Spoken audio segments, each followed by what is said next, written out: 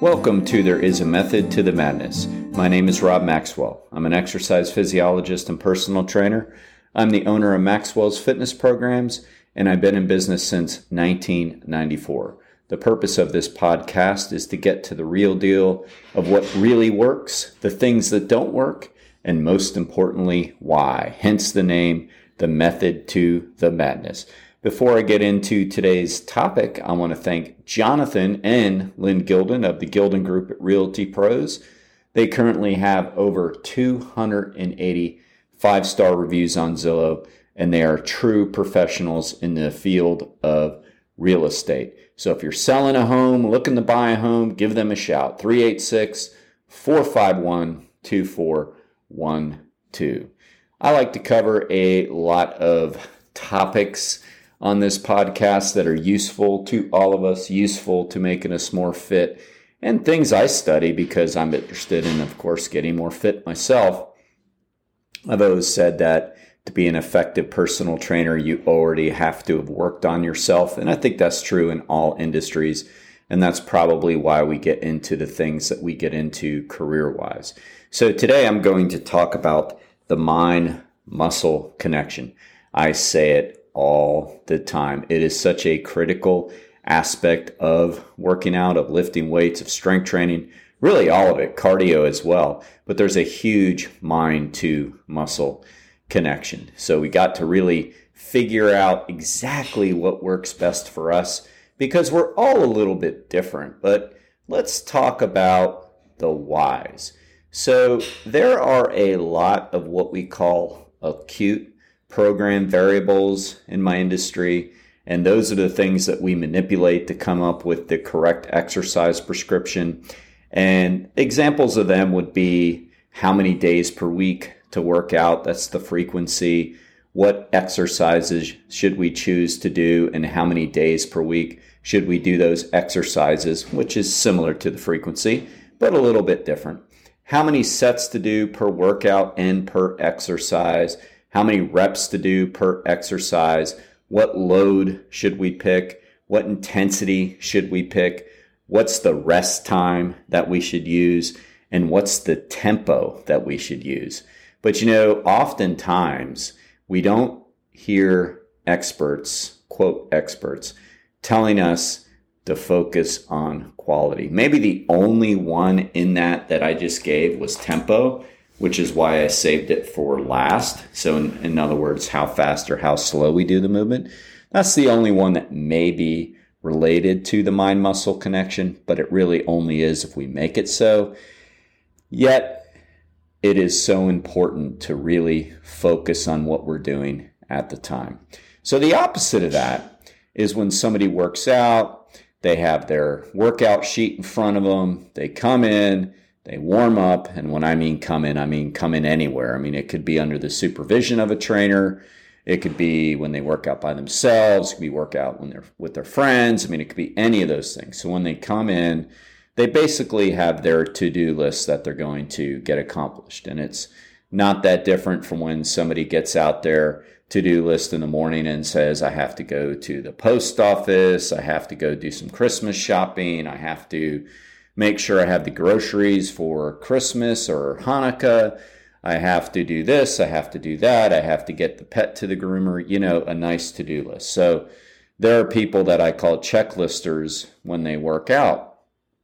And what they do is they come in with their workout sheet and they check it off. Or if they're working with a trainer, it happens less when working with the trainer, but it still happens because the old, we can lead a horse to water, but we can't make them drink. We can say focus on the muscles, slow down, concentrate, say all those things. But how do you actually make somebody do it? You have to convince them that it's important. But again, not everybody is maybe wired that way. And that's kind of ironic because that's what we want to do is we want to wire the brain to muscle connection. So one of the ways we get people to get it is by listening to podcasts and reading the good information. So, checklisters will come in and they'll just kind of blow through their sets. How many? 15. Okay, they knock out 15 and, There are some people, I wonder if they even thought about the repetition one time, or if their brain was totally on that other to-do list they have to do. And in a way, that's sad, because it's a perfect time to meditate, there's all these things that we're told we should be doing by health and fitness gurus and by self-help gurus. And they always say meditation. And I'm often like, okay, I'm not against meditation or medication. I'm not against either, but I'm not against meditation at all. But why are people meditating, and then if they're just doing everything else they do all day mindless? To me, that's kind of I don't know, a major contradiction. It's almost so I'm going to work out because I drank 4 beers. It's well, what if you meditate and everything you do, you be mindful, including driving? So I guess what I'm trying to say is working out could be a great way to meditate if you really remain mindful. If you think about every repetition, the form and how it feels, you're not only getting a great physical workout, you're getting a great mental workout as well. That's one major reason to do it, because I think we need to put our distractions down. There are some people that literally won't stay off their phones when they're working out, and it's bad enough when people are filming themselves constantly in the gym, in a public gym where other people are trying to work out. I don't agree with that at all. But they're also just checking texts or voicemails or, dings. And it's can't you give yourself some time? The answer is yes. Why won't they? I don't know. But I can only tell you what the research says. And the research says that a mindful workout is more productive than a mindless workout. All right. So let me give you one little fact, or I should say answer to the data. Research shows that you will get 50% more of muscle activation if you're focused on the muscle. 50%. That's huge. I'm not surprised by that. To me, that's pretty obvious. Have you ever read a book and blown through a page and not know what you read? And then have you ever said you're not going to do that? You're going to quiz yourself after each sentence or after each paragraph. And the difference in what you actually retained is night and day. So why would we be surprised at all that we get a 50% return on that than if we just kind of blew through the sets? I'm not surprised at all. I can go back to following some of the great bodybuilders of the 70s and 80s. For example, Arnold Schwarzenegger, I respect what he did as a bodybuilder. Other things too, but most importantly, what he did as a bodybuilder, as an art form, he always talked about the visualization and the feel.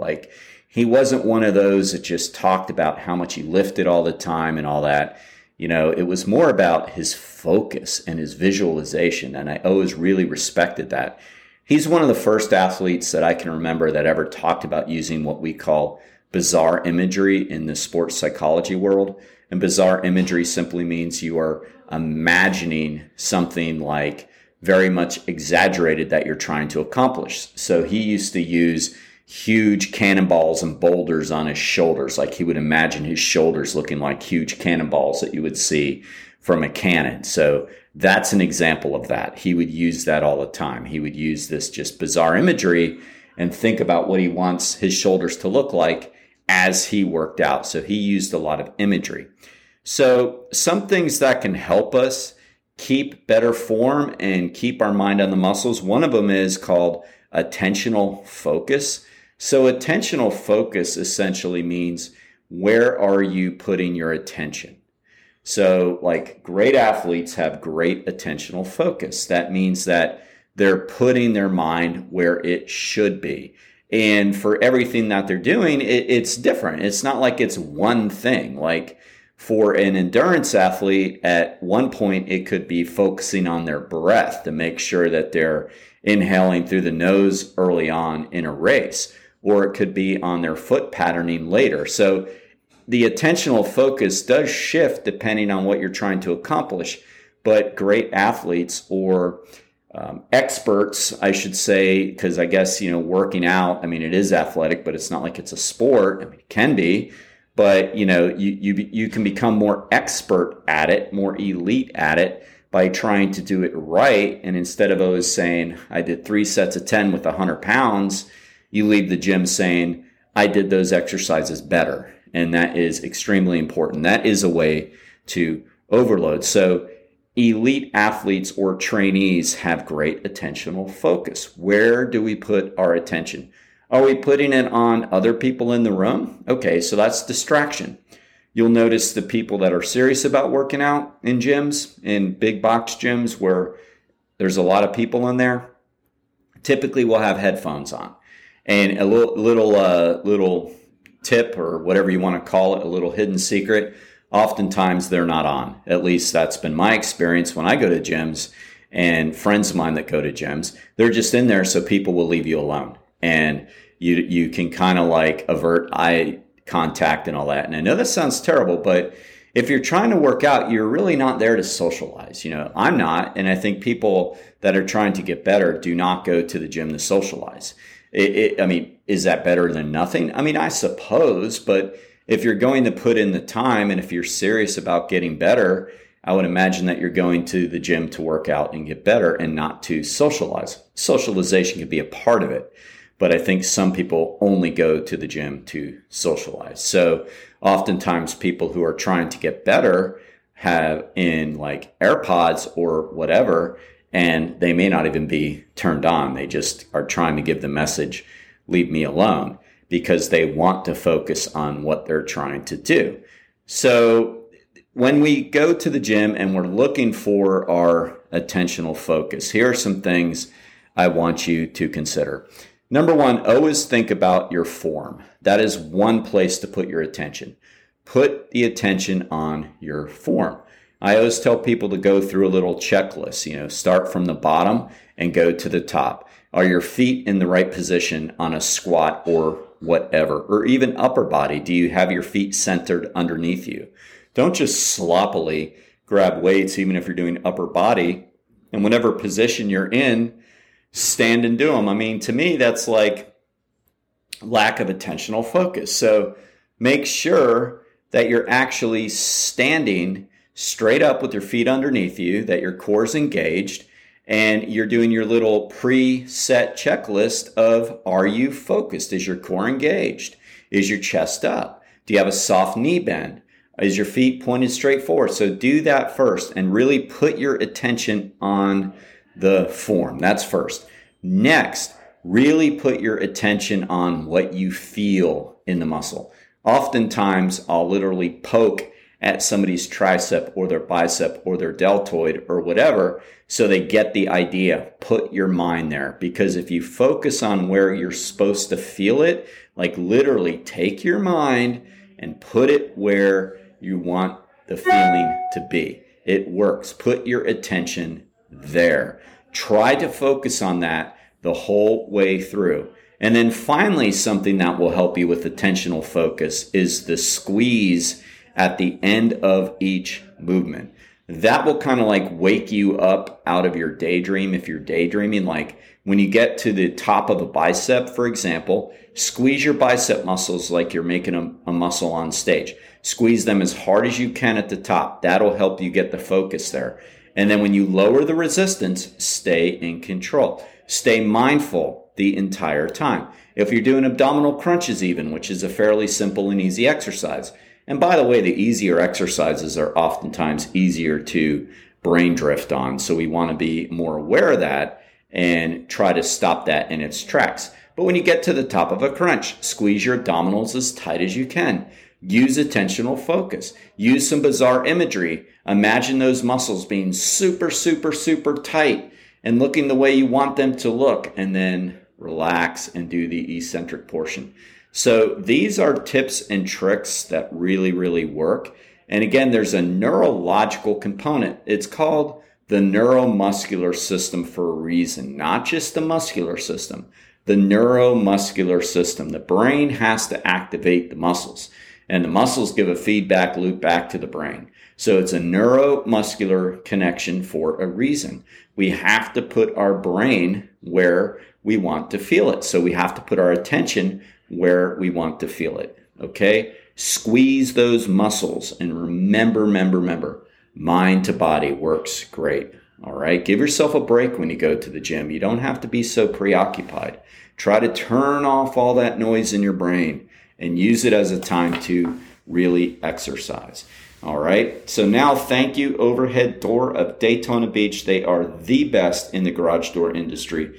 They are statewide, and we are fortunate enough to have a local branch here in Daytona owned by Jeff and Zach Hawk. So if you need any help with garage doors or their service, please check them out at overheaddordaytona.com.